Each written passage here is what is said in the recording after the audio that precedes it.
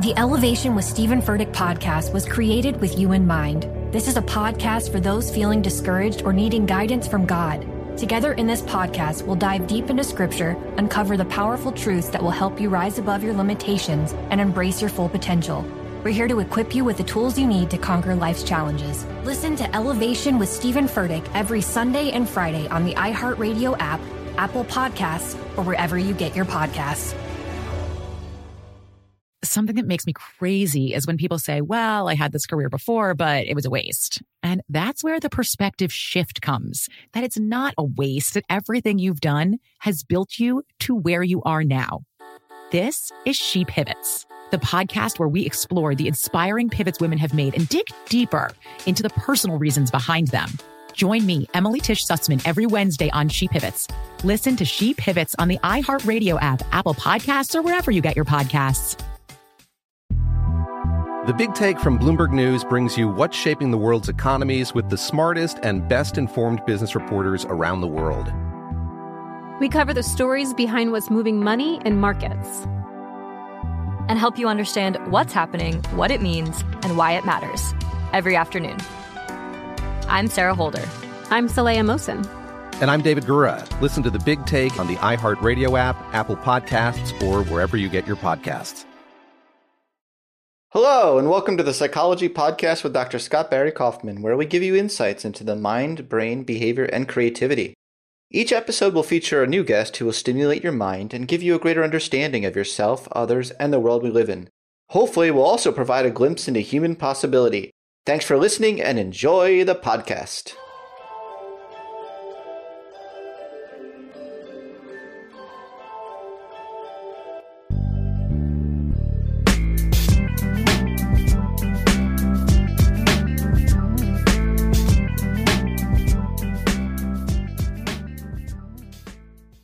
Now, I'm really excited to have Chris Fraley on the show today. Chris is a professor at the University of Illinois' Department of Psychology. In 2007, he received the American Psychological Association's Distinguished Scientific Award for early career contribution to psychology in the area of individual differences. Chris's research involves the study of attachment processes in close relationships, personality dynamics, and development and research methods. He is also broadly interested in issues at the interface of social cognition, development, evolution, and psychodynamics. Thanks so much for chatting with me today. Hey, thanks for having me, Scott. What are you not interested in? I'm interested in everything, but I'm completely inept in most things, so it all kind of balances out well. Well, I'd love to hear what the emergence of cognition, development, evolution, and psychodynamics is. Well, the fascinating thing about that is that's what attachment theory is all about, essentially. So attachment theory is this really deep and a relatively old theory now about how humans develop close relationships and why they need to develop those relationships and the implications they have for lifespan development. So the founder of the theory, John Bowlby, was a British psychoanalyst who had had self-appointed himself to be the person who would take the key ideas from Freudian psychoanalytic theory and bring those up to date with respect to 1950 science. For him, that meant integrating psychodynamic theory with the emerging field of ethology, the evolutionary study of animal behavior, and sort of what was going on in information theory at the time, so cybernetic theory, and how do you design systems that function in intelligent ways, that behave as if they have purposes and goals, and basic information processing dynamics. So that's sort of where it all comes together, is in the study of attachment. And those kinds of issues continue to fascinate me, both within and without the study of attachment. Oh, me too. Me too. And cybernetics has been applied to so many areas other than attachment. Yes. Boy. Been applied also to neural functioning and the way that neurons communicate with each other. Well, but wow, that's so cool. And you're right. You're absolutely right. Amazing how much legs this Bowlby theory has. A lot. It has exactly 6 legs. Yeah. Is that it? It's spider-like. Yeah, no, I don't know. Yeah. Well, we actually have 6 topics today I want to talk about. So it's funny you said 6 legs. Okay, bring it on. The first one I want to jump right into is measurement. How do we measure attachment styles? Now, Bowlby is not the one who came up with the idea of attachment styles. That was Ainsworth, right? Who then created the strange situation procedure. Can you describe a little bit about the strange situation procedure and what are the major attachment styles she discovered? Sure. So the basic idea with Bowlby's theory was he was trying to envision how evolution would work to create a behavioral system that would allow young, precocious infants to survive in an environment where they can't feed, protect themselves, keep themselves warm, and so forth. So his basic idea was that natural selection had created this motivational system that was designed to regulate proximity between a young infant and its primary caregiver, usually somebody like a mother who's older, wiser, and able to provide that kind of protection and support. So when he was thinking about the dynamics of the way this system worked, he was imagining a sort of normative process where the child feels anxious or upset if the caregiver is too far away or if there's a danger present. And behaviorally, what the child does when that anxiety arises is engage in what he called attachment behavior in order to reduce or bring the caregiver nearby. So that might involve looking around in sort of relatively benign situations to see if the parent is nearby, or in more dangerous situations, potentially running over to the caregiver and clinging and holding on. So Ainsworth was interested in studying those attachment dynamics in the laboratory. So she and her students developed this strange situation procedure in which a parent, usually the mother, and a 12-month-old infant come to the lab. And essentially what they do is they go through a series of episodes where they are together or separated or there's a stranger present. So the lab situation is a lot like a doctor's office. So it's kind of innocent, it's kind of sterile, there's things on the floor to play with, and there are doors. So the way the procedure unfolds is the parent and the child are in the room together. Eventually, a stranger comes in, and this usually creates a little bit of anxiety on the infant's part. Usually that anxiety is resolved pretty easily. The child may look at the mom signals that everything's okay, and the child goes on playing, may even brings a toy to the stranger. But eventually, the mother is asked to leave via a little subtle knock on the door. So that provides the first separation scene in a strange situation. And what researchers do is observe the way the child negotiates that separation. It's typically relatively brief, but what's most diagnostic in the strange situation is how the child behaves upon reunion with the parent. So generally, what Ainsworth observed is a pattern of behavior that's very consistent with the way in which Bowlby described the normative dynamics of the attachment system. That is, when the parent was away, the child would vocalize his or her distress, would run to the door, or crawl to the door and try to reestablish proximity to the caregiver. But importantly, when the mother came back, the child might reach up his or her arms and sort of signal that they want to be picked up and comforted. And they were able to be soothed by physical contact with the mother. So Ainsworth called that pattern secure attachment because it signaled that the child was able to regulate his or her emotions relatively effectively in this strange situation and was able to use the parent as a secure base to explore that environment and to eventually be soothed and recover from that stressful situation. But she noticed that not all children behave in this secure form. So this is where this idea of individual differences in attachment patterns comes from. So some proportion of these children are what she called anxious resistant, or sometimes called anxious ambivalent. So about 15% to 10% of the children exhibit this pattern where they're extremely distressed by the separation. And when they're reunited with the caregiver, they want to be picked up and held, but they also kind of resist that contact. So they might reach their arms up to be held, but then when they're picked up, they might be arching their back and sort of flopping around, signaling that they are kind of pissed off about what just happened. Sometimes they might even bat at the parent as if they're kind of doing this kind of smacking-like behavior to sort of punish the parent for leaving. The key idea with anxious resistant attachment is that the presence of the caregiver provides a source of security and comfort, but in an incomplete sense. In other words, the child is sufficiently angry and upset about the situation that he or she is not able to completely restore that emotional equilibrium. The other pattern that Ainsworth and her students demarcated is what's now called avoidant attachment. So this characterized about 20% of the infants in the strange situation. So avoidant children sometimes are distressed by the situation. Sometimes they're not visibly distressed by the separation. But importantly, what allows a child to be classified as avoidant is during the reunion episode, the child behaves as if he or she does not need comfort or contact or support. So sometimes these children become very engaged in the toys, where clearly in the separation episode, they were a little distressed, they couldn't focus. But now that the mother's back, They're going to focus on this toy as if I don't care that you just came back in this room. I don't necessarily need you to be here. Or they simply don't navigate towards the parent. So even though the parent might be sort of saying, hey, I'm back, everything's great, the kid is just kind of like, va bene, let's move on.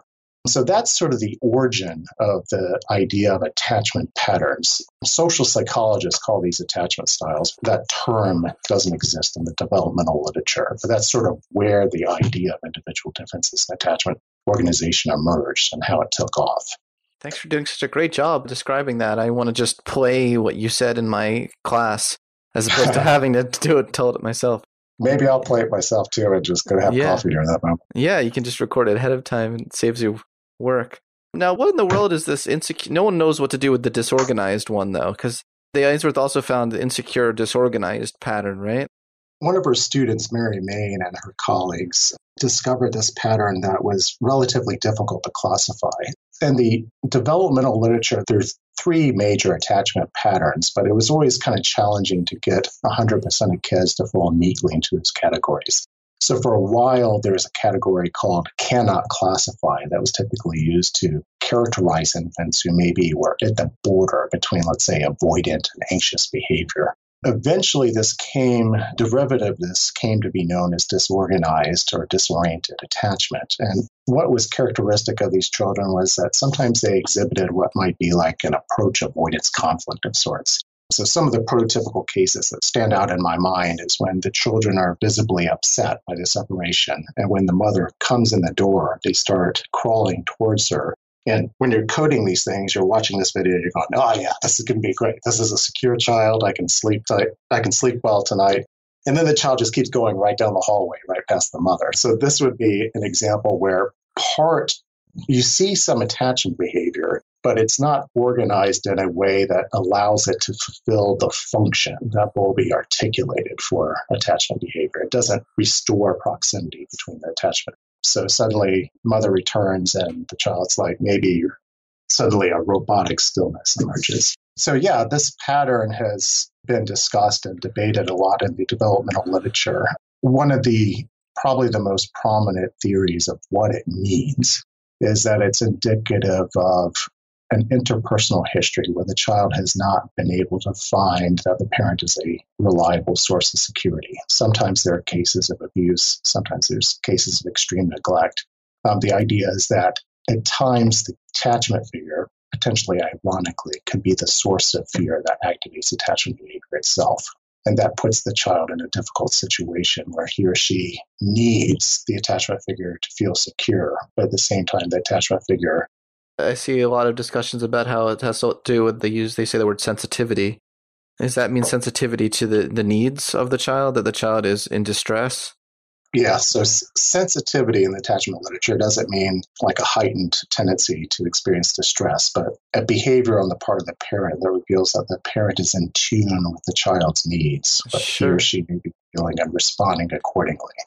So sometimes that may mean keeping your distance, and sometimes it might mean helping the child solve a problem and providing the comfort that's needed. It's a very contextually sensitive construct.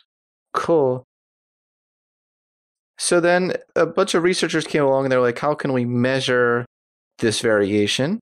And did they start with looking at measuring the variation in children before they got to measuring it in adults? Yeah, so historically, attachment theory emerged as a theory of child behavior.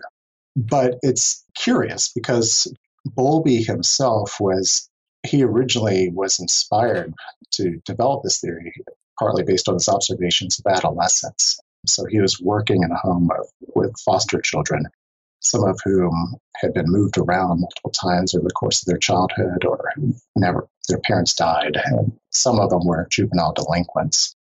And one of his observations was that these older children, I should say, had a difficult time forming close emotional bonds with others. So part of what inspired him to think about these issues was actually the study of older children rather than infants. But for the most part, the empirical momentum that developed in North America, thanks in part to Mary Ainsworth and her students, has to do with the assessment of individual differences in attachment in infancy and trying to understand what the consequences are of secure and insecure attachment for children as they develop.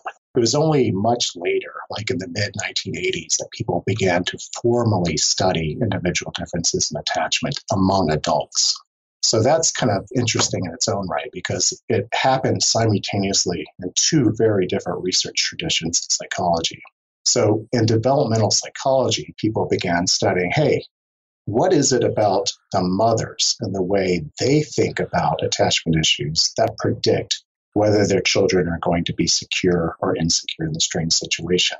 So Mary Main and Jude Cassidy and some of their colleagues got together and they would interview the mothers about their own attachment experiences when they were growing up, but from the retrospective lens as an adult now. And what they found when they tried to match elements of those transcripts from those interviews with their children's strange situation classification was that mothers who were able to describe their own attachment experiences in a relatively clear, coherent way were much more likely to have children who were classified as secure in a strange situation than mothers who were not able to provide a coherent narrative of their own experiences. So that was one tradition that emerged in North America on how to study attachment in adults. And it focuses on the adult attachment interview, or what is sometimes called the AAI, which is a way of getting people to tell the stories of their own developmental experiences and then coding their ability to do so in a clear and compelling way. An important part of the AAI, by the way, is not that the person is saying, oh yeah, my experiences with my parents were great. Whenever I hurt my knee, my mother was there to calm and comfort me. The important part is the coherence with which people tell those stories. So it's quite possible for somebody to say, my mother and I didn't get along. She was never there for me when I needed her. But the person can describe that without getting caught up kind of in an anxious way with respect to the experiences and can provide a compelling and convincing narrative about what those experiences were like. So it's an interesting paradox of sorts that you can be considered secure with respect to the AAI, despite having, let's just say, a bad attachment history, simply because you can kind of describe it in a way that's compelling and coherent. Now, at the same time, around the mid-1980s, social psychologists got wind of attachment theory, and they started thinking, oh, how can we measure individual differences in attachment? So two of the leaders in this tradition were Phil Shaver, who was my graduate advisor, and Cindy Hazan, who was one of his students when they were both at the University of Denver. So what they did was they said, okay, let's think about what these different strained situation types would look like, let's say in the context of adult romantic relationships. So we might expect, for example, that somebody who is relatively secure is going to say things like, I'm relatively comfortable opening up to others and being close to others and having them depend on me and I'm able to depend on them. Whereas people who are more avoidant may say things like, well, I'm not comfortable opening up to others, and I'm not necessarily sure that I need others to feel good about myself. So anyhow, the idea is that right now we have two different ways of thinking about individual differences in attachment and adulthood, and they're based on very different measurement traditions. So Hazan and Shaver, the social psychologists, adopted classic survey methods. They basically ask people, how do you think, feel, and behave in close relationships, and ask people to self-report on that under the assumption, which I think is a reasonable one, that people have a good sense of whether they feel secure or insecure in their relationships. They may not understand the deeper processes that make them secure or insecure, but they can tell you whether they're feeling anxious or feeling not, or whether they're hungry or not. Motivational states are typically salient to the conscious mind. Whereas the developmental tradition is sort of how do you describe your early caregiving experiences and do you do a coherent way? So it's interesting because they're very different research traditions, very different measurement tools, and they're based on slightly different assumptions about what it means to be secure and how to assess it. Yeah, so Phil Shaver's research was really influential. I could just see, though, just a clear difference between the way that these adult attachment styles are measured and the way the infant attachment styles are measured. The infant attachment style, it's all about the observation. It's about the coding. It's about the systematic, watching videotapes. It's not like you can do self-reports with infants.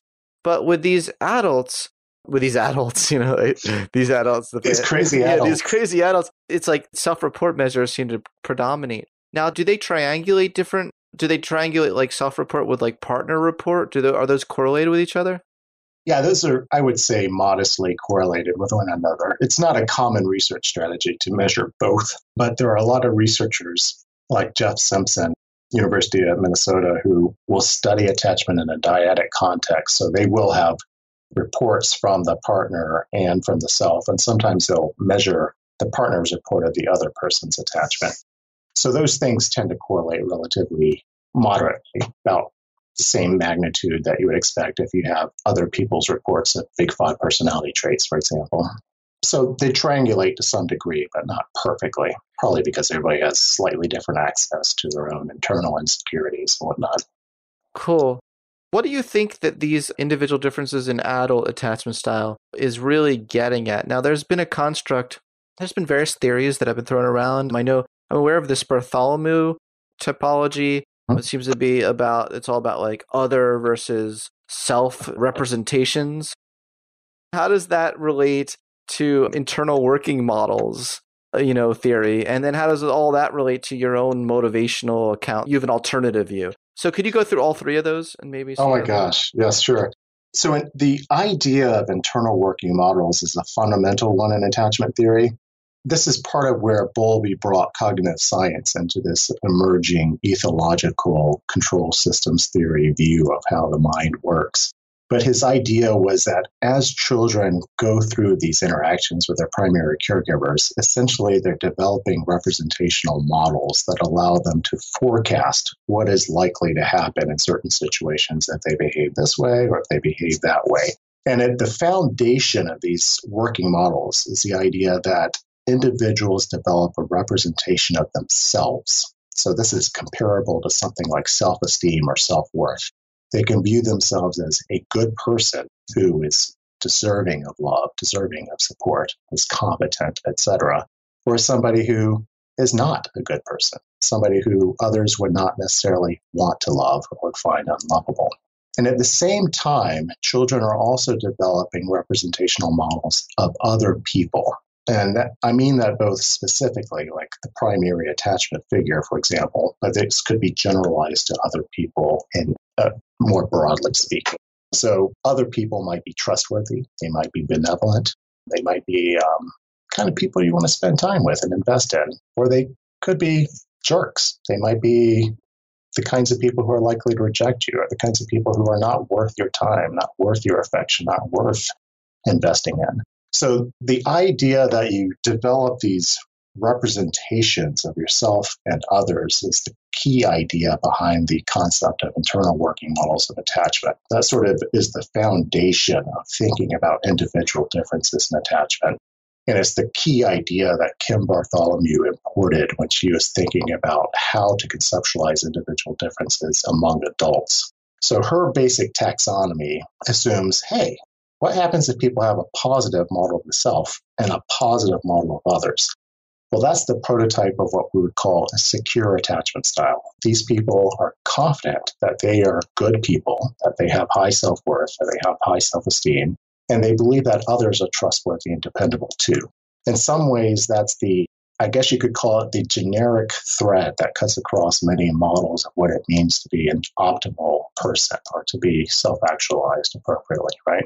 But you can also have other permutations in this two-dimensional space. So you have some people who think positively of themselves, but they don't think so highly of others. So this is what Bartholomew referred to as a dismissing pattern of attachment.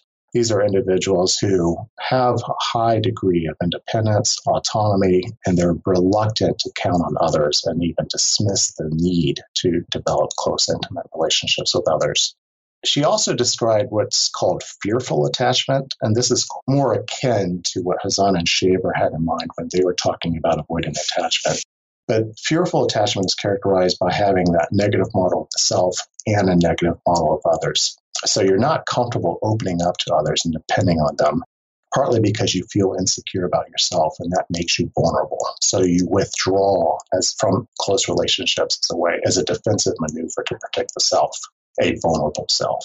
Whereas the final category, preoccupied attachment, is characterized by having a positive view of others and a negative model of self. So this is characteristic of individuals who question their own self-worth, but are very dependent on feedback from others. They want the approval and acceptance of others and need that kind of intimacy and closeness. So that's the gist of the internal working models concept and how it plays into Bartholomew's theory of individual differences. We have a slight spin on it. It's not designed to be an alternative to that. The way it was originally framed was very much focused on this idea that you have a model of the self, and it's kind of positive or negative, and you have a model of others, which is kind of positive or negative. It doesn't necessarily capture the motivational flavor that we sometimes think about when we're thinking about attachment styles.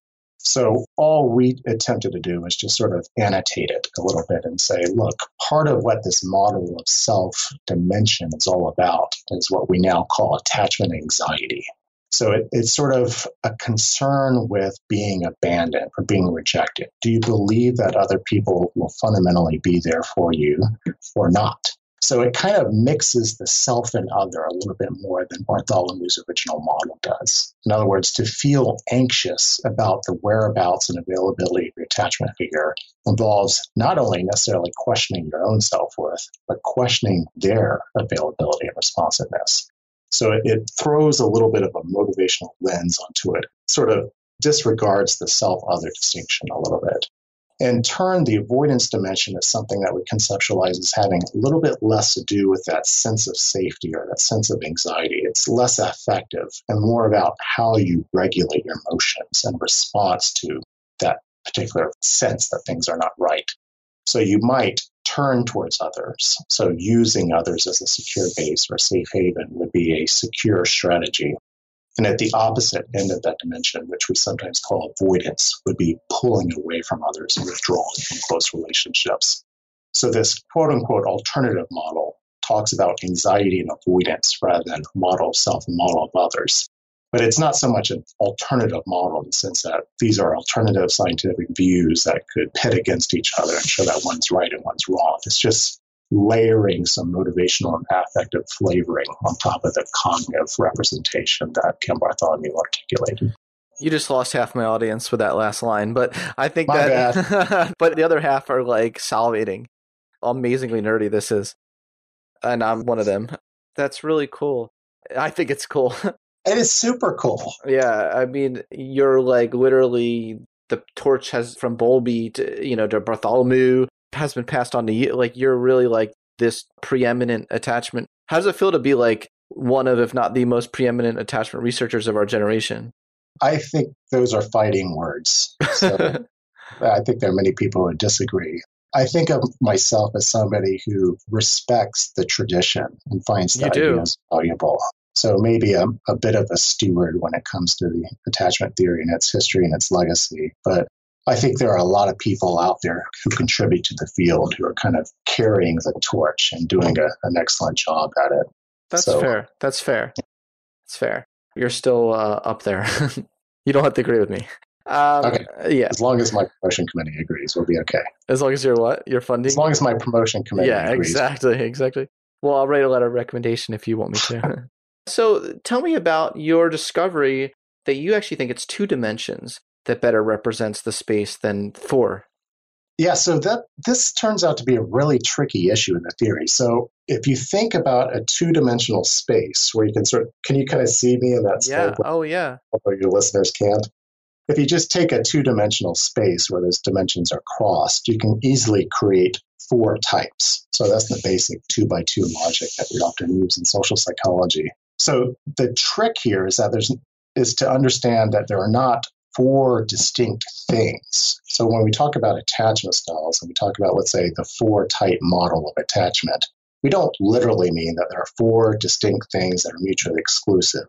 What we really mean is that there's 2 fundamental distinctions. And because of the way math works, or maybe the way nature works, that allows for a wide array of possibilities of individual differences that we sometimes say 4, because 2x2 is 4.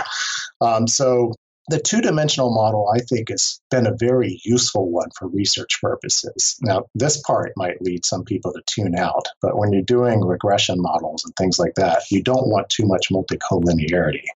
So if you have four things in a model that really are just two things, then you're going to be breaking something.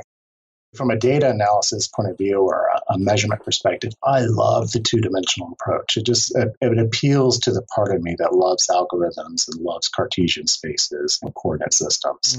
However, having said that, whenever I am teaching on attachment or trying to explain it to a non-technical audience, dimensions are the bomb. Nobody loves them. I don't mean the good kind of bomb. I mean the bad kind of bomb. Yeah.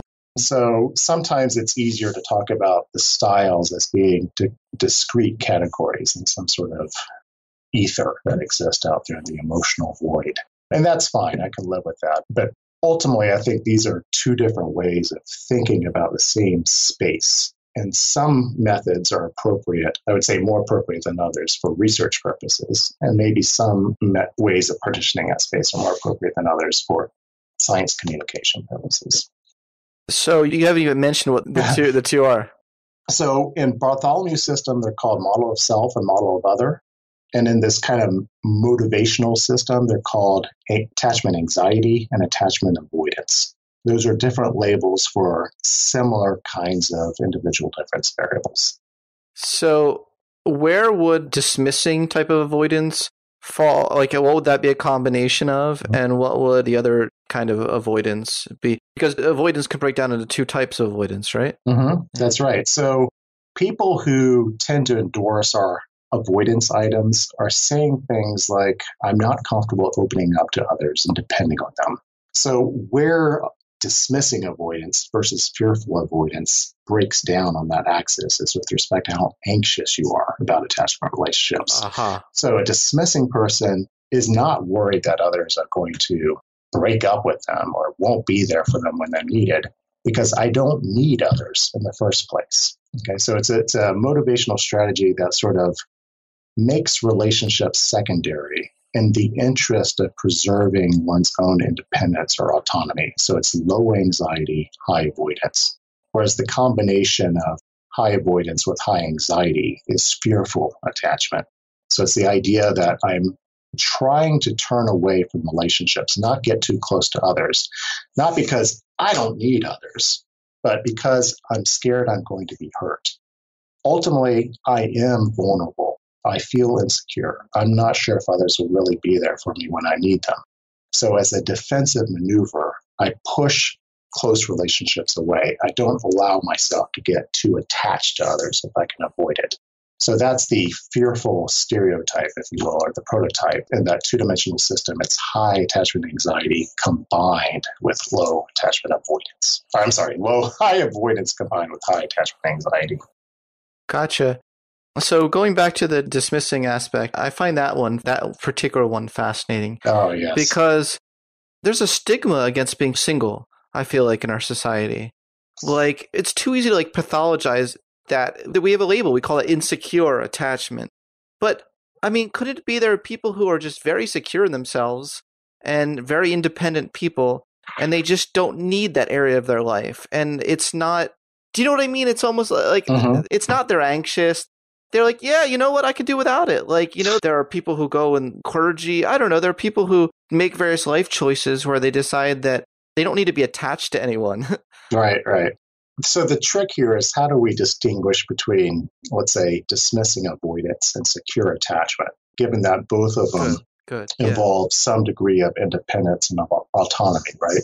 And I think the key difference between this form of autonomy and let's call it secure independence is that secure people not only feel competent and autonomous, but they know others have their back should they stumble and fall.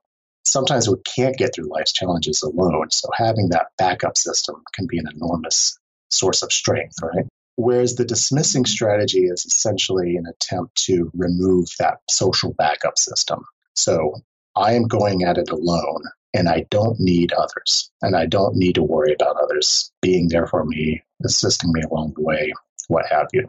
So both of those are characterized by autonomy, and both of them can lead to competence. You can be very successful in your life.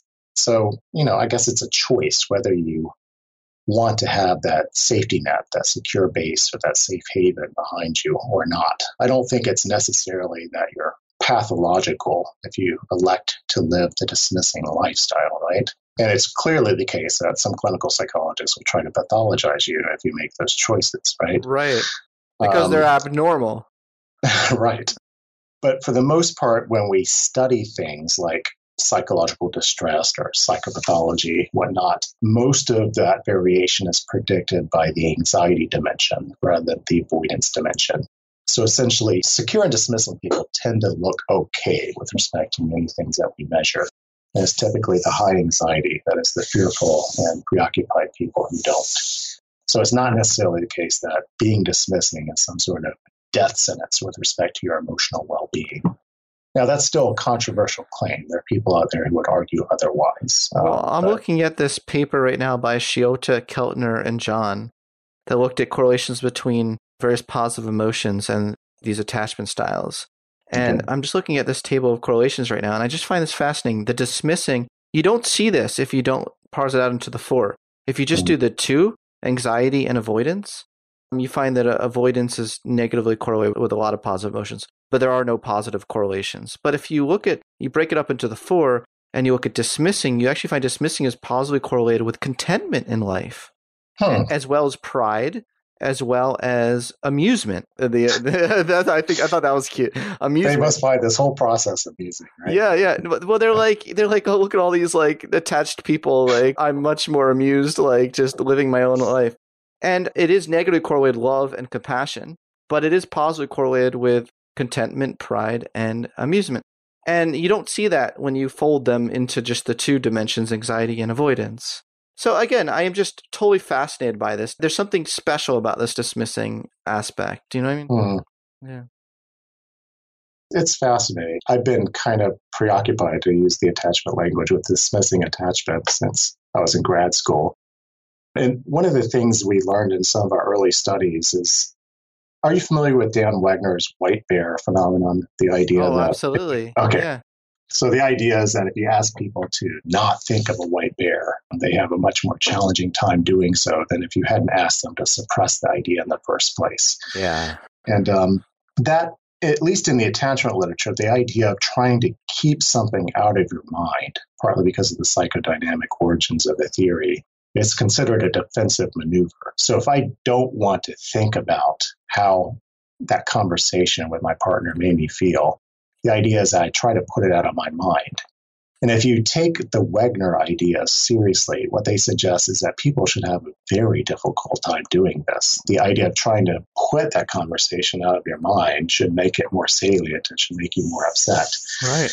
And what we found in some of these early studies is that people who are relatively dismissing didn't experience this kind of rebound. So we would ask them to think of a time when they felt upset with their partners, essentially. Imagine that your partner's leaving you for someone else, and then spend the next 5 minutes not thinking about it at all.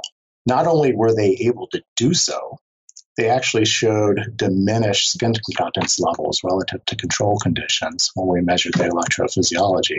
So there's something interesting about dismissing attachment where they might actually be capable of protecting themselves against some of the slings and arrows of outrageous fortune, if you will. But at the same time, there's some other studies that suggest that this can only go so deep. So Mario Mikulincer and some of his colleagues in Israel were able to reproduce some of these findings, but they showed that if you depleted people's cognitive resources, so these cognitive load tasks where you're counting numbers backwards by 3s and things like that, if you undermined a dismissing person's ability to control their emotions or their cognitive state, they were less capable of controlling this attachment response. So they looked just like everybody else when they didn't have the cognitive resources available to them. But when they did have the cognitive resources available, they were able to sort of behave in a relatively resilient way. So it's an interesting psychological pattern, I think, because it involves elements of security, it involves elements of autonomy, but it doesn't involve that sense of connectedness that we typically focus on in attachment theory. Absolutely. And you see this clearly. You see, if you just compare secure correlations with the dismissing correlations, you see it's like secure is dismissing plus. Plus, what is it at? What else does it buy you? Love and compassion. Because so you find the correlation is stronger. So if I had to choose, I'm saying I would choose secure. I'm not saying I would choose dismissing over secure. That's not my argument. Because with secure, you get joy, whereas you don't get joy with dismissing. You get a higher correlation with contentment than dismissing, even though dismissing was correlated with contentment. You get a higher correlation with pride. But in addition to what you didn't get at all with dismissing, you get, or at least what was negative with dismissing, is a lot of love, 0.48 correlation, and 0.22 correlation with compassion. So yeah, I just think that argues in favor of this. Maybe even this two. Now I'm back to the two, the two model, because you can say like, secure is just a combination of the two. Like if you're very, very low in both, low in anxiety and low in avoidance, then that you just are secure, right? Yeah. Yeah. By the way, I like the way you describe this. I just had this image of we're all kind of pre-birth and we're sitting in this big control room and we have this little iPad in front of us, right? And we have these options. Do you want your life to be filled with joy, with love, with contentment, with compassion? And you get to check off which boxes. And I'm imagining you, young Scott, going through this, going, I'll take some joy. I'll take some compassion. Yeah. And then you can measure prenatal attachment styles, because the ones who are going to be avoidant, dismissive are the ones who are like, yeah, I'm okay with just contentment. Yeah, give me contentment. I can live without the joy. There might be individual differences I'm saying there might be individual difference in that choice. Right. It then gets really recursive, doesn't it? Yes. All the way down with the turtles. Anyway, okay. So that's great. Let's move on. Are there things that have been shown to change people's attachment style or change infants and the effects it has? Wow. Scott, so that's something I don't know a whole lot about. Okay, sure. Because I don't have a clinical bone in my body. I'm too dismissing. Well, I can move on to another topic. Yeah, that sounds good. So it looks like there's a correspondence between parental and infant attachment patterns. Right? Now, the question is, we haven't used the dirty word genes yet in this discussion. It does seem like Bowlby's theory. I did wash my jeans this morning. Different kind of genes I'm talking about. Bowlby, talked about, he had this theory that it was really independent of pre-existing personality traits. This really had to do with sensitivity of parental.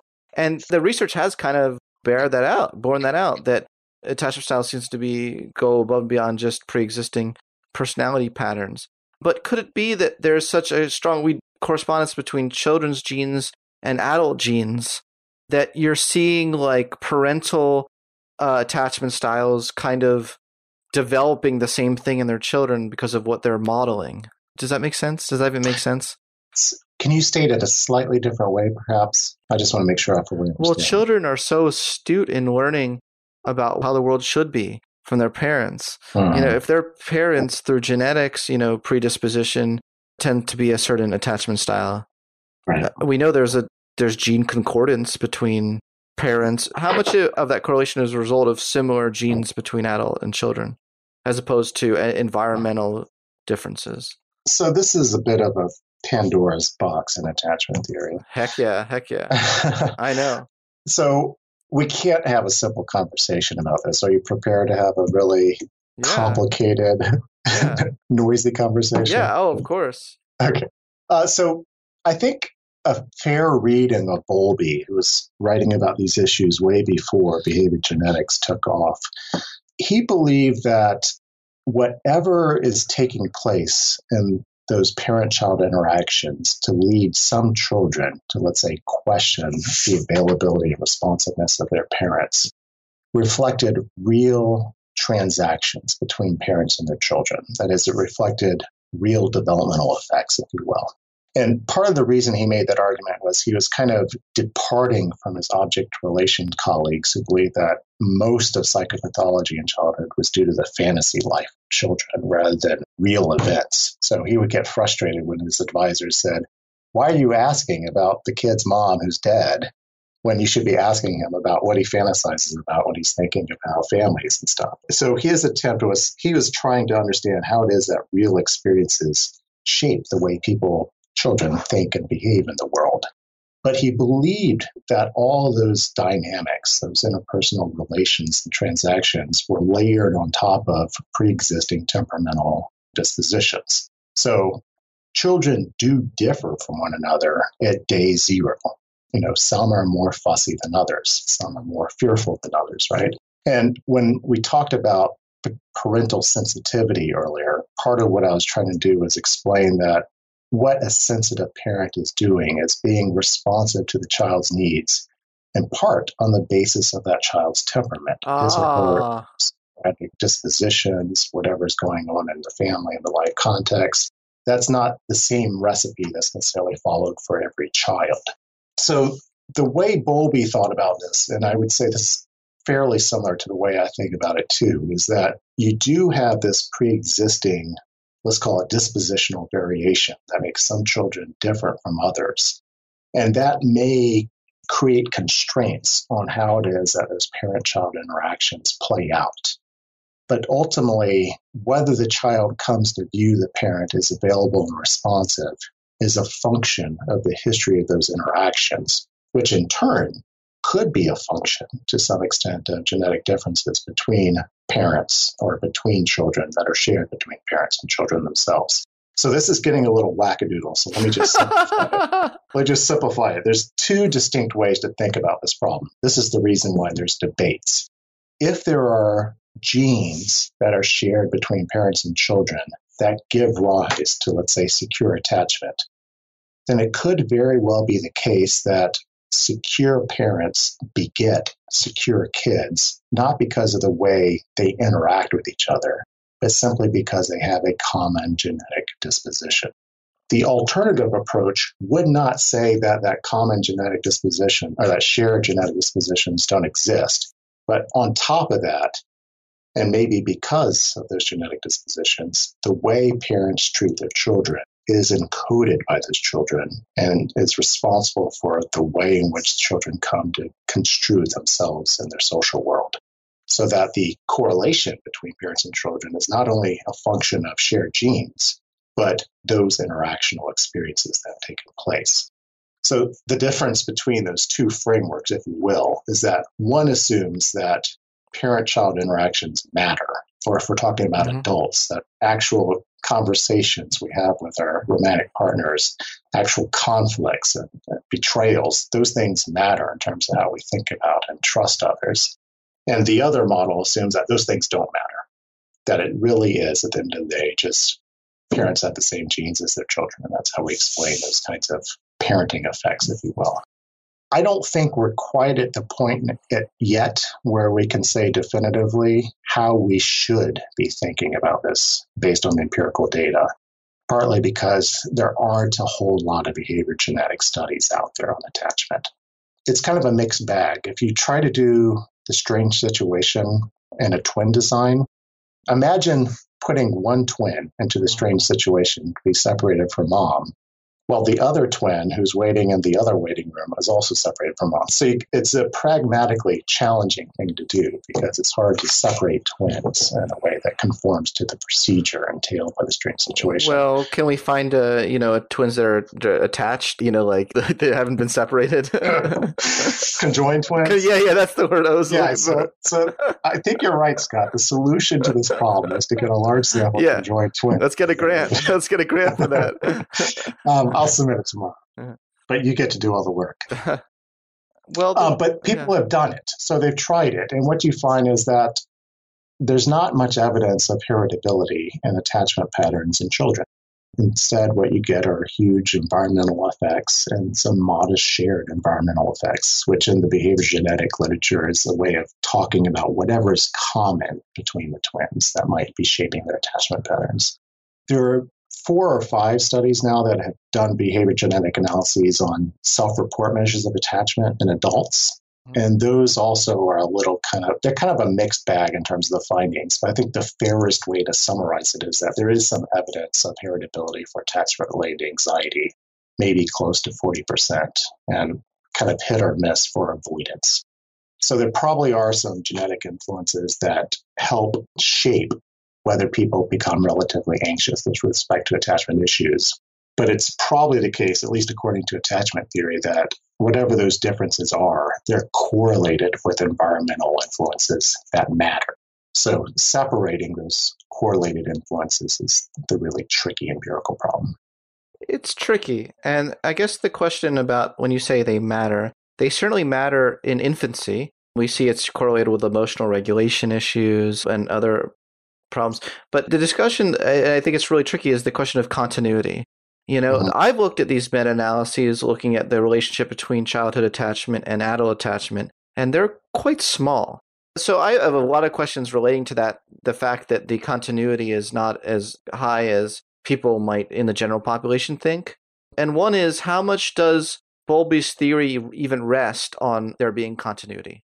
Yeah, I've always viewed that as being sort of let me see how to describe it. It's kind of like the wild card in attachment theory, because we all make this assumption that there's some degree of continuity between childhood and adulthood with respect to insecurity or patterns of attachment.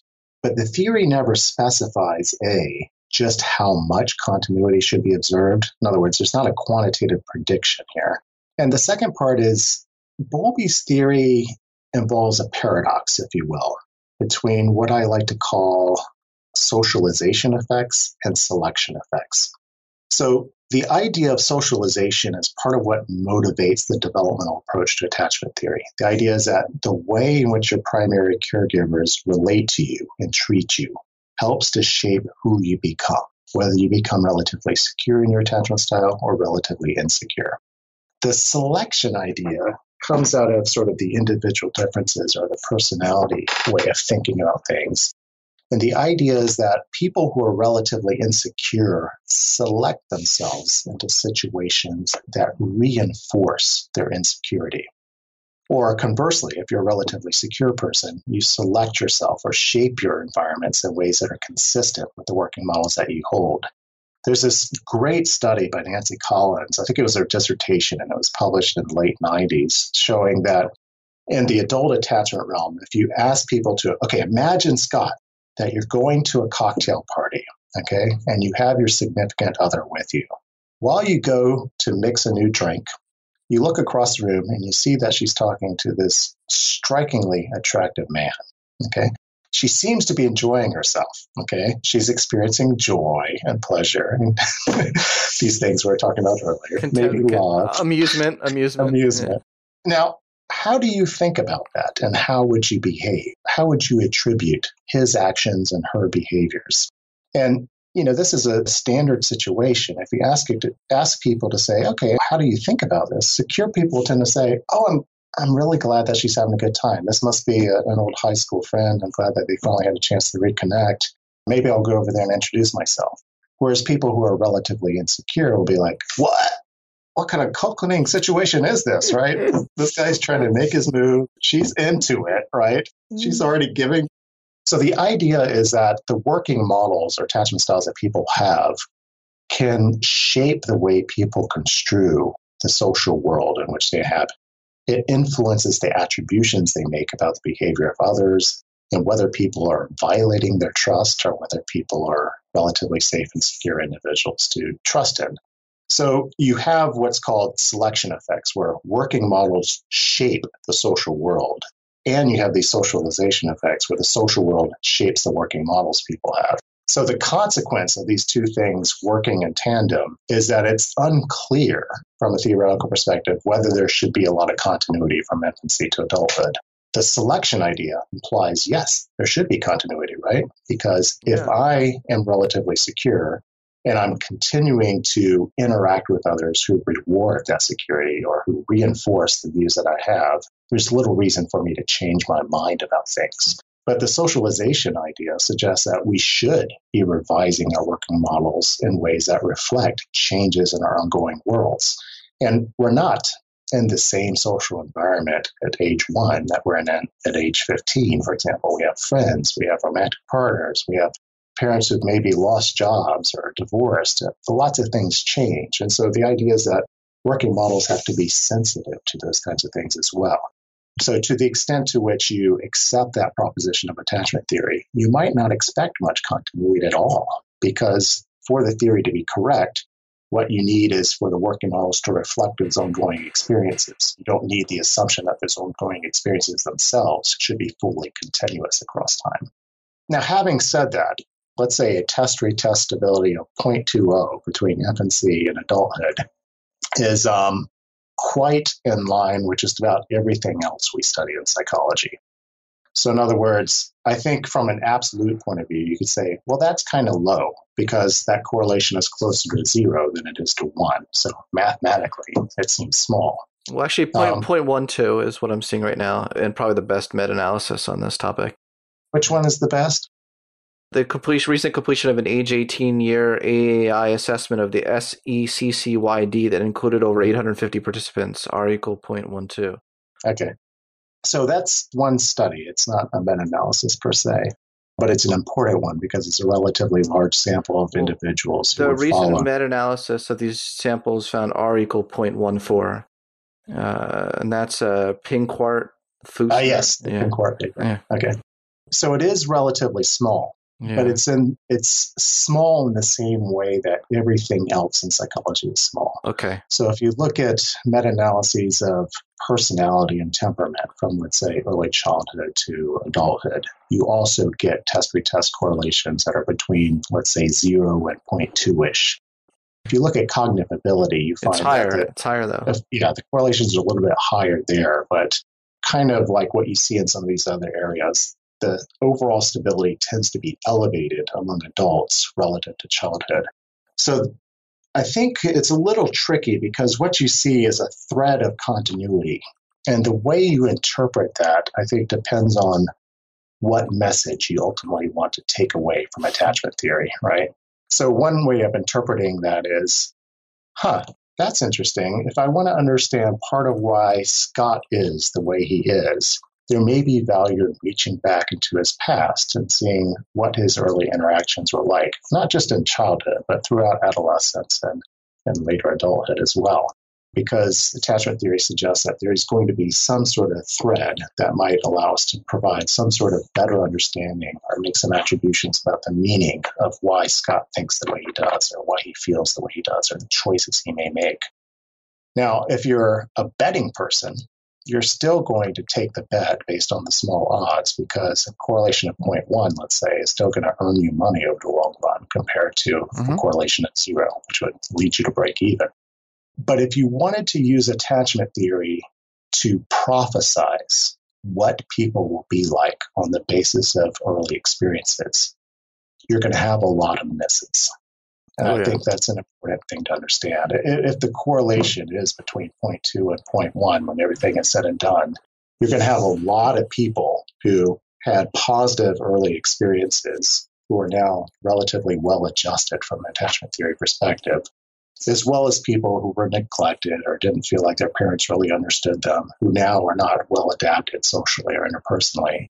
But you're going to have a lot of people also in this off diagonals, people who had, let's say, less than optimal childhood experiences, but don't seem any worse off for it now, as well as people who had great experiences, but just can't seem to find their way in life, to find that meaning, to find meaningful interpersonal relationships. So those off-diagonal cases will exist, and I think that's a natural consequence of imperfect continuity over time. That makes a lot of sense. I am thinking about this from the original spirit. The original Bulby Spirit was very much grounded in evolutionary considerations. And if you think about it from an evolutionary point of view, these are just, we're talking about like activation of strategies based on environmental contingencies.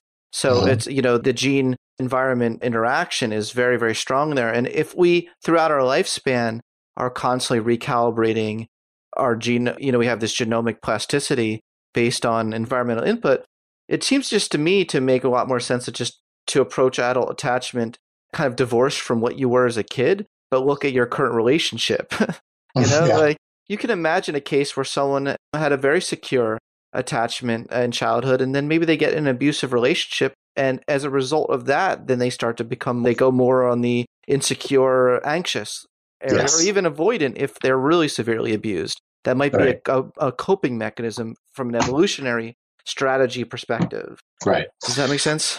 Yeah, absolutely. And so here's, I think, a couple of ways to think about the problem. And let me just say I completely agree with everything you said here. Yeah. I think if one's goal is to understand here and now, why are some adults relatively secure and some are insecure? You want, from an attachment theoretical perspective, you want to think about the history of their interpersonal relationships, where history begins, let's say at birth, when you're filling out that iPad list of whether you want joy in your life or not. Right. Or pre-birth, yeah. All the way to one sentence ago. Okay. So that's a big way of thinking about interpersonal history. And from that point of view, you would want to weight more heavily what has happened recently in that person's experiences relative to things that happened in the distant past. Okay. The entire history is relevant, but this is the way most calibration and algorithms and machine learning processes work. It's sort of the recent inputs, the recent perturbations that have the most effect on the system rather than the starting values per se. And I think that's true in the context of attachment as well. Now, having said that, it's not always the case that we're trying to, either for scientific reasons or humanitarian reasons, understand why the person is the way they are right now in terms of maximizing prediction. We're trying to do something that's more biographical. We're trying to understand that person's history writ large. So if I'm trying to understand why I'm relatively secure, I'm only going to get so far, even if my prediction is correct, by saying whether I was in a good mood 5 minutes ago, right? That would be the most boring biography of Chris Fraley or Scott Kaufman that you could ever read, right? Yeah. So part of what attachment theory entails is you can think of development as an architectural process where you lay a foundation and then you begin to build a scaffolding and you begin to build the framework. And the way development works is you start at that ground level. And that kind of constrains what you can do from that point forward. But it doesn't determine how high the building will ultimately be. That's a function of what you continue to do as you climb up the scaffolding and continue to construct the structure. So those early experiences are relevant for understanding the big picture. But the early experiences are laying the foundation for what comes next. So those early experiences, as you said, may play a role in shaping how secure the young child is. And then the young child may bring those experiences to pure relationships. And that might bias the individual to have more positive, harmonious relationships with others than it would if the child is relatively insecure. But that doesn't mean that the kid can end up with a teacher who makes the kid feel like a complete loser, completely incompetent, and may lead to question certain choices and aptitudes. And, these things can spiral out of control sometimes. And so you can't expect perfect continuity. If you want the big picture from the Bowlbian perspective, you want to be telling the story from the beginning under the assumption that things can evolve in ways that are not always easy to predict. We can't always tell what the future will be by knowing something about the past. We know something more than nothing, but we can't predict it perfectly. But if you want to tell that big story and tell it well, that is, make it emotionally compelling and descriptively rich, you need the whole history of those interactions rather than what just happened in the previous relationship to the person. Thank you. That really helped add a lot of nuance to this. I found this interesting study that found attachment security is not especially stable, even if it's not especially stable across the first 2 decades of life. When discontinuity exists, it can be explained at least partly by attachment-relevant changes in the caregiving environment. There's a study that found, for example, in the SECCYD, study participants who remained secure between early childhood and age 18, compared with those who changed from secure to insecure, experienced lower levels and a greater decline in maternal sensitivity, were less likely to be living with their fathers, and their mothers reported a larger increase in negative life events in the intervening years. So I think that's consistent with the perspective I was, just telling you about, just how, like, throughout our lifespan, it doesn't just matter how sensitive our mothers were or fathers, but also how sensitive is our current partner, how sensitive have all of our partners been in our adult relationship life. And also, I think another wrinkle to this from a genetic point of view is that it looks like heritability of all psychological traits tends to increase as we age. Mm-hmm. So I don't know how much some of these effects, you find that genetic effects in adolescence than you do in infants, for instance. And I don't know how much that was a result of kind of a hardening of what was already there or a crystallizing. So that just adds, there's so many nuances to all this. Yeah, I'm not saying I know the answers. Yeah, we're trying to get a grant to do the behavior genetic research on that topic. One of the issues we want to address is something we haven't talked about yet that might be relevant or interesting, is this distinction between being secure or insecure in general versus being secure or insecure in the context of a specific relationship.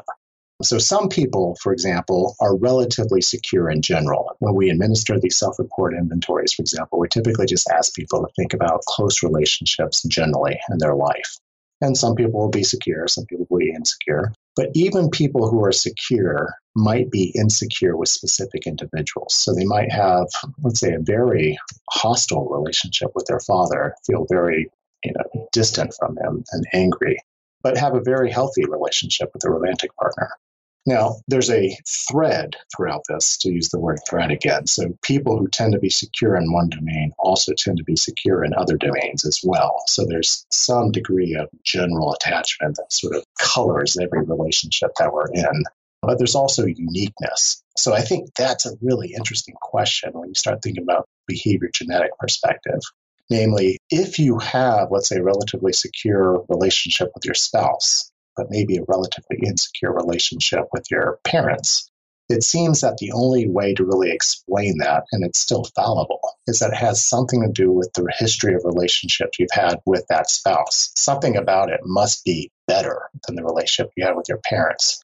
But the strong genetic perspective would suggest that I don't think you could make sense of that distinction in the first place from a strong genetic perspective unless you're willing to make the assumption that there are specific genes for attachment with your parents and specific genes for attachment and friendships and specific genes with attachment to God and specific genes for attachment with a man. Are there differences in mothers and fathers and the impact of sensitivity? So what you find is if you do the strange situation, for example, with mothers and fathers, you get a relatively weak association there. Children who are secure with mom also tend to be secure with dad. Okay. But in a correlation metric, that's about a correlation of 0.1 to 0.2. So it's certainly not deterministic. Well, I guess let me just get right to the evolutionary question I'm asking. Do you see stronger differentiations in the strange situation with the mother than the father? Because you could see that genes could be sculpted in ways for whatever kind of over evolutionary time, whatever gender caregiver was more there for you. And I don't know if I'm just making this up, but maybe, over evolution time where the males were out hunting, I don't know, were the females staying home more. So what could genes have been sculpted to be more reactive to a female voice, for instance? That's an interesting idea. And I don't know if what you proposed about the way individual differences break out in a strange situation works in the way you predicted. In other words, I'm not disagreeing or disaffirming it. I have no idea. I'm ignorant on that point. But I think the general argument in attachment theory is that would be unlikely. There was this interesting paper by Lisa Diamond in the 2000s where she was trying to make the case that there's an important distinction to be made between sexual desire and attachment, which is an interesting idea in the attachment field because we tend to think of romantic love as being an attachment process. And from that point of view, love is sort of a combination of sexual desire and attachment and caregiving as well. It's sort of the epiphenomenon of the configuration of those three motivational systems. But it's interesting because most people have a sexual preference for same-gendered or other-gendered individuals. Having a preference is stronger in our society than being agnostic with respect to which gendered person you desire. So the argument Lisa Diamond makes is that that's not true with attachment. And because those two systems sometimes get conflated in our psychological experience, when we're becoming attached to somebody, we become preoccupied with them. We're curious about their whereabouts. We wonder how they feel about us. And that sense of infatuation is very similar to what you experience with sexual desire as well. So sometimes her argument is that it's not always easy to keep those things distinct. And parents might get upset with their children. Whoa, what's going on with you? You're spending all this time with this person. Are you gay? Things like that. And children don't understand what the question is all about ultimately. But her basic argument is that whatever the motivational systems are that underlie sex may be gender-oriented. In other words, there might be a propensity for some people to seek out same-sex individuals versus opposite-sex individuals. But that is not true of the attachment system. It is specifically gender neutral. And in fact, one of the fun, I don't know if fun is the right word for this, but one of the curious things about attachment is that partly because of its ethological heritage, part of what inspired Bowlby was Konrad Lorenz's studies of imprinting in geese, for example. Are you familiar with these? Oh, yes. Yes. So the idea is that the young geese are born, and the idea is that they're kind of programmed to imprint or attach upon the first moving object they see. Now, under normal circumstances, that should be the mother, right? But you can create these interesting experimental situations where it's a football instead, or it's Konrad Lorenz himself, and suddenly the geese are following Konrad Lorenz around as if he's their parent or their attachment figure. So the idea is that the attachment system isn't necessarily looking for a mother. It isn't necessarily looking for something with a feminine voice. So no, protect them. According to Bowlby, it's looking for somebody who's stronger or wiser, but I think he meant that metaphorically. I don't think he considered the mind to be looking for wisdom at age 1 or something like that. We still can't solve that problem at age 45. So it's looking for something that's there, essentially. And more often than not, that is going to be a biological parent.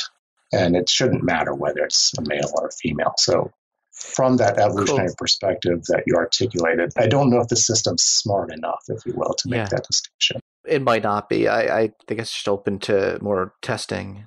But no, this idea, though, that I think you're really onto something here, looking at security in different domains. But we're not talking about domains outside. We're not talking about other domains. Like, what about your work or take a broader perspective on security? How do these, can you feel unlovable, but still have a high self-esteem for your math ability, for instance? How broad, can we take your scale? What if we started adding in other life domains? Then how would it all correlate with each other? So my guess, based on some of the things we've done, is that you would find some modest positive covariation here. That is, people who are relatively secure in their close relationships are also going to be relatively secure in the ways in which they think about other domains in their life, including, let's say, their satisfaction with their jobs, the extent to which they view themselves as competent and talented in leisure domains that they enjoy and appreciate. Or those who are insecure may question their ability to accomplish some tasks that are completely non-relational, not interpersonal at all. Now, most of the research on attachment hasn't looked necessarily at whether people who are secure in general, let's say, are also secure with respect to their jobs. But what you do find is that how securely attached you are is related to all kinds of crazy things in life. So it is related to things like job satisfaction. It is related to how well you cooperate with others. It's related to the alliance you build with your therapist. So the bottom line is that it sort of bleeds over into all kinds of domains. Absolutely. I mean, you could see how someone who can go through the same exact insecure attachment processes to their work. Like if their writing isn't going well, initially saying, oh, I'm a failure, or the equivalent of unlovable in work is I have no talent. Yeah, thanks for describing my morning. But I didn't mean to bring that up. Do you know what I mean? Like the same principles can apply to non-physical human entities. Well, that turns out to be one of my favorite miniature topics, if you will, in attachment theory, which is attachment to non-human entities. So Lee Kirkpatrick is an evolutionary psychologist who studied attachment a lot earlier in his career. And one of the arguments he made early on was that people, especially in Christian religions, have conceptualized God as an attachment figure, and that you can be securely attached to God, for example. Or insecurely, insecurely attached to God.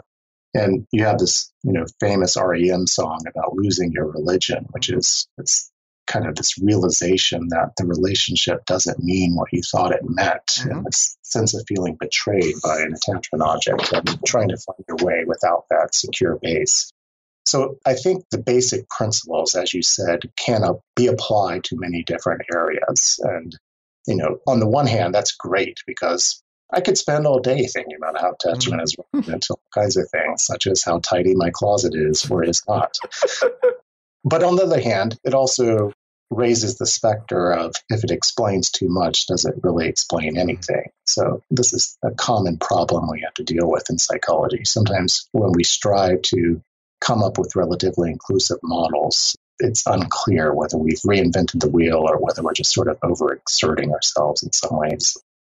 First of all, great point, but I just am thinking I want to do a study to see the correlation between how your relationship you have with your mother and how insecurely attached you are to God. So Lee Kirkpatrick has done those studies. Oh, what's the correlation? There's a I don't know what the magnitude of the correlation is, because this is back when everybody was doing types of attachment. But so generally, cool. People who are secure with their parents, or sort of retrospectively reflecting on it now, also tend to be secure in the relationship with God. So the reason he cared about this idea in part was there were different ways of thinking about how the developmental processes could work. So on the one hand, it could be the case that people turn to God when they have a deficit in their human interpersonal relationships. So it could be the case that if you're insecure in your relationship with your parents, maybe you try to have those needs met in your relationship with God. So you might end up with insecure parental relationships predicting something like secure relationships with God. But it's really more of an assimilation phenomenon. In other words, people who are, I guess you could say, empowered by the secure relationships they have with their parents also imbue that security in the relationship with the God, or vice versa. If you're insecure in your relationship with your parents, you don't think that God the Father is necessarily a reliable one. That is so fascinating. Unfortunately, I have to run to a date right now. It's going to be a secure date. I hope so. I want to thank you from the bottom of my heart for being so generous with your time and talking through all these issues with me. It was a true honor to be able to talk to you today. This was super fun. Thank you for inviting me to do this, Scott. Thank you. Thank you so much for listening to the Psychology Podcast with Dr. Scott Barry Kaufman. I hope you found this episode just as thought-provoking as I did. If something you heard today stimulated you in some way, I encourage you to join in the discussion at thepsychologypodcast.com. That's thepsychologypodcast.com.